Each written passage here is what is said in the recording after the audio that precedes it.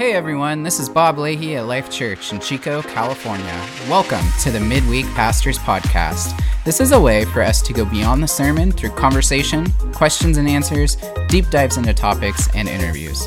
Whether it be in your car, at the gym, or hiking in Upper Park, we hope that this podcast really encourages and equips you wherever you're at. All right, well, welcome to this week's podcast episode, the Pastors Podcast. My name is Bob Leahy. I'm here with Pastor Chris. You guys finally got me on a microphone. I am glad we got you on a microphone, Bob. I hope you guys are ready for this train wreck because I am not prepared for this conversation. We are going to talk about the difference between faith and trust. We had our dear friend Jeremy came to Pastor Chris and had a question about faith and trust. So Chris said that would be a great thing for us to talk about on our podcast. So Chris, what is the difference? What is the difference? Let's talk about that. Yeah, Jeremy had a great question in that. It was very sincere of wanting to know faith, trust, hope, expectation. So we record these podcasts and then we put them in every week. We upload them. And so today we're taping on a Thursday. So today is Theology Thursday. I'm calling this Theology Thursday. Which scares the living daylights out of me. Maybe we'll start doing that. Maybe our midweek we'll do, once a month we'll do a Theology Thursday. And then we also do an AMA, Ask Me Anything, with Pastor Jeff. And Pastor Jeff isn't with us today because he's recovering from knee surgery. So make sure you're praying for Pastor Jeff and his quick recovery. But as I thought about Jeremy's question, I thought of Hebrews chapter 11, verse 1, because the writer of Hebrews just flat out states what faith is. And so what I want to do in giving the theology of this word faith is to understand that there's a revelation that God has revealed to us through his word what faith is, what a lot of the important words to us as believers, what they mean. And theology is simply the word for the study of God. Theos is God, and ology, of course, is the study of, just like biology is the study of life. So the theology of faith is really boiled down to something that the writer of Hebrews talks about. And so in Hebrews chapter 11, verse 1, it says, faith is the assurance of things hoped for and the conviction of things not seen. Now, we're going to dig a little deeper into that in a little bit, but let's talk about this word faith. The Greek word for faith is pistis, which literally means faith. So if you were to look it up, the word pistis means faith, but it's a little deeper than that because it's how we use it.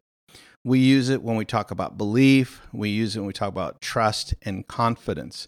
And the Greeks had many different words for one word. So the Greeks had several words for the word love, because for us as English speakers, we say, I love God, I love chocolate cake. But that love is different. And when it differs, when it talks about loving a person or loving God, the word changes. And so when we talk about faith, it is something that is revealed to us, so much so that we come to a place to trust, that there is a confidence that wells up in us that when we see something, faith, we then put our trust in it. We are persuaded to act upon it. And so we'll use Peter as a great illustration. Peter in the Gospels is in a boat. Jesus comes walking to him on the water. Peter sees him, is afraid, but then says, Lord, if that's really you, tell me to come to you. And so Jesus said, come on, Peter. So Peter takes a step out of the boat and begins to walk on the water. Now he starts looking at the wind and the waves, takes his eyes off of Jesus and starts to sink. And so Jesus rescues him. And Jesus' response to him is like, what happened to your faith? And so faith isn't that Peter in the boat before he started walking was like, I can do this. I'm strong enough to do this. That wasn't what he had faith for. What he had faith for was that God was saying to him, come here. And when he believed that, he acted on his belief. knowing that it was not he himself that had the capacity to walk on water. It was that Jesus was beckoning him. And if Jesus was beckoning him, then he could walk on the water like Jesus was walking on the water. So good. When you said take the step of faith, and faith with, is confidence. I'm like, I don't feel confident when I have to take steps of faith, Right. but that's really when I'm relying on my own abilities and my own understandings and like thinking through, okay, how am I going to do this? Whereas faith is really not confidence in my own abilities. It's confidence in the Lord's abilities and what he's going to pull me through and do for me, and leaning in on him is what the faith is and the confidence is in. Mm-hmm. And I think that's why we struggle with faith, is because in some ways we have been given a bad theology in that faith has been relegated to be wishful thinking, or I hope, or I have my fingers crossed, or it's like a lucky rabbit's foot. And that's not it at all. It's not a wishful thinking. It is that I believe in something to the extent that I'm going to now act upon it. My behavior is going to demonstrate what I believe. And that's really a snapshot, a picture of us as human beings, of what we do and what we don't do. A lot of times we don't do things, or we don't act out in things because we don't have a conviction. We don't believe. So therefore, we just refuse to act. Or we have a faulty belief about something and we act, and then we fall flat on our face. And so faith is not blind. Actually, faith has eyes. And so when you and I have the confidence of what we're hoping for, we live in this sense of expectation and anticipation that God is going to be faithful to us. Now, it takes practice. It takes the willingness to, like a Peter, he started off a hero by like, wow, he stepped out of the boat. But then he's frail enough as a human being that he lost sight of the Lord and began to sink. And I think that's true for all of us. But this is a growing experience. We need to continue to take steps of faith so that we learn how to discern from our voice and learn how to discern God's voice. I was thinking go ahead. Sorry to interrupt. What do you think are some good guardrails to put in place when, talking about faith, or, feeling like the Lord is calling you to do something, and, you said, don't just go blindly and do things, but what are some things that we can practically implement into our lives that help us to be able to check what we're feeling, or what's faith, what's from me versus what's from God? What am I hearing from the Lord? What are some things that I can do to check those? That's a great question. I think one of the guardrails is what I am believing for. Does it actually agree with the Bible? Can I find scripture that will back up what I'm about to do? The other thing, too, is the counsel of others, wise counsel. If I'm going to do something really big by faith, do I have the humility to look to my brothers and sisters who I know love me and who I trust and say, hey, what do you guys think? I'm about to do this. And then we also have prayer. A lot of the things that we do should be soaked in prayer. It should be spent meditating on the Lord and listening for the Lord's voice. And I'd say then probably one of the last guardrails is a sense of peace. Yeah. If I feel agitated, if I am unsettled and not at peace, that's a good indicator that something's not right. Whether it's me or whether it's the Lord trying to warn me, I try to make sure that I have an internal sense of confidence that what I'm about to do is the right thing to do.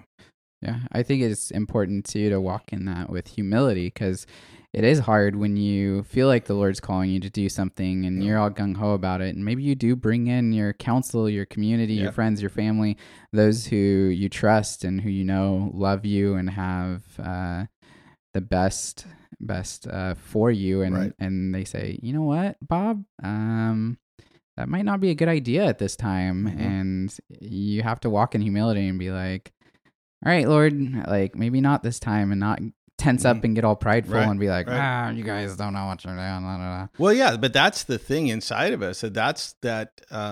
For me, it can be my pride Natasha we've been trying to get her over here. And of course, with the invasion of the Ukraine has slowed things down, but she needed a specific visa to get out of Russia to come here. And I'd been using a service that I'd been using here in the States. And she said to me, she goes, I think you should try this one company. I'd never heard of it. And I pushed back. I was like, no, I know what I'm doing. And right then the Lord said to me, why are you being arrogant? And I went, oh. And so I contacted this company, and not only did they get me what I needed, they got to me faster than I'd ever received it before. But that's the other thing too, is that sometimes God speaks to us and corrects us or guides us through others. And we have to have the humility to submit to community, to submit to our brothers and sisters. Not that they're the boss of us, but that we believe that God put us together as a community to safeguard us, to protect us. Because faith is, like I said, it is this thing that emerges in us that helps us to do things that we wouldn't normally consider doing, because we would say, well, that's impossible. But when we have community, and the story of when I bought my first house, I was getting up in the morning to go pick up my son. He was at a sleepover. And as I'm leaving out the front door, I get a phone call from a friend that says, hey, there's this new subdivision of homes that are for sale. I really think you should stop by. And I thought, I can't get a house. She said, I just believe you're supposed to go look at it. So as I'm leaving out the front door, I grab my checkbook. I pick up my son. I go to this place. And what it was a contractor in Reno at the time that really wanted to help first-time buyers get into a house. And what they were doing is they were doing kind of like a lottery and helping these people get into these homes. And I said, well, can I put my name on the list? And they said, we have 28 spots. You're number 28. I literally was the last person. I put my name down. They ran the lottery. My name gets picked. Oh, man. And they said, we will hold this for you, but we need a check for $500. I had a check, my checkbook. Yeah. I wrote them a check for $500. And it ended up being our first house. And so, it's amazing. Yeah, isn't it cool? Yeah. So Sandy, who is the gal that called me, one of my coworkers, it was her faith that ignited my faith. And that's the other thing about faith that I love, is that it's contagious. It's, in some ways, it's viral, because it puts things inside of us that cause us to say, hey, God could do that. Mm-hmm. And it takes our very short-sightedness and helps us to see very, very long sight vision that says, oh my goodness, I've been believing for something less when I should be believing for something more. That's good. And that's where I just think that, this podcast, we're talking about this, it's to release a lot of you to trust the Lord, to have vision for something. You can't see it, but that you begin to believe God for it. And so, Bob, you and Lana are renting a house, but if we began to pray by faith, believing for God to get you a house, we're not just asking for a roof and 4 walls. We're asking for so many bedrooms and a backyard so that Paxton can grow his vegetables in the backyard. And there's nothing wrong with that. But you see, as it says in Hebrews 11 verse 1, it says, it's the convictions of the things we can't see. It gives substance that we can stand under these things and say, I believe that not only can God give us a house to buy, but it can be a house that looks a certain way. Yeah. And there's nothing wrong with that. No, that's amazing. I think too, when you start to have faith in those things, or you start to believe, you start to be praying for those things, you start to feel your behavior shift a little bit. There you know. go. And so if you are praying for a house, and you are wanting that, and you're believing that God's going to provide, you're going to probably start to see your actions change. It's not just something you sit down and you just pray for and magically it drops in your lap. I think faith is an action that's taken, and so love that. I love that you were talking about how others can speak into your life. I'm here, I'm new on staff, we just joined in November, pastor now, and prior to that, never really thought of myself as taking a full-time pastoral role at a church. But it's funny, in my previous job, I had people who spoke to that, and they would, some joking would be, call me Pastor Bob. Others would say, hey, you and your wife should go plant a church, or you should be pastors. And these are non-believers too. So the Lord can use other people to really bolster up our faith and really get our gears turning and start thinking, okay, Lord, what are you really doing? What are you really wanting from my life and my family's life? So it's amazing to see when the Lord works through others. That's right. Yeah, I like that too. And, and kind of summing up and answering Jeremy's question. So Jeremy, faith and trust are just two sides of the same coin. Faith is the launching pad. Trust is the thing that gives us the confidence to take the step out of the boat. We know who Jesus is. We hear him talking to us. And once we're convinced of that, then we have the trust to act upon it.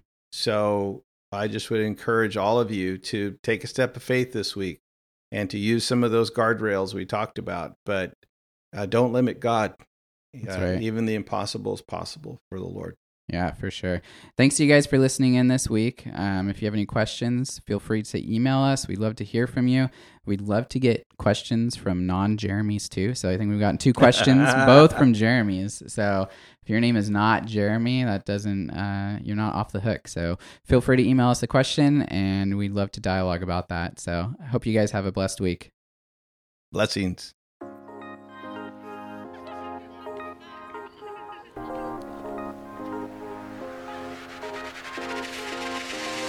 Thank you for giving us a listen to this week. If there is anything that you'd like to hear on this podcast in the future, if you have questions, or if you'd like to hear us interview someone, please send us an email at info@lifechurchchico.org. Have a blessed week.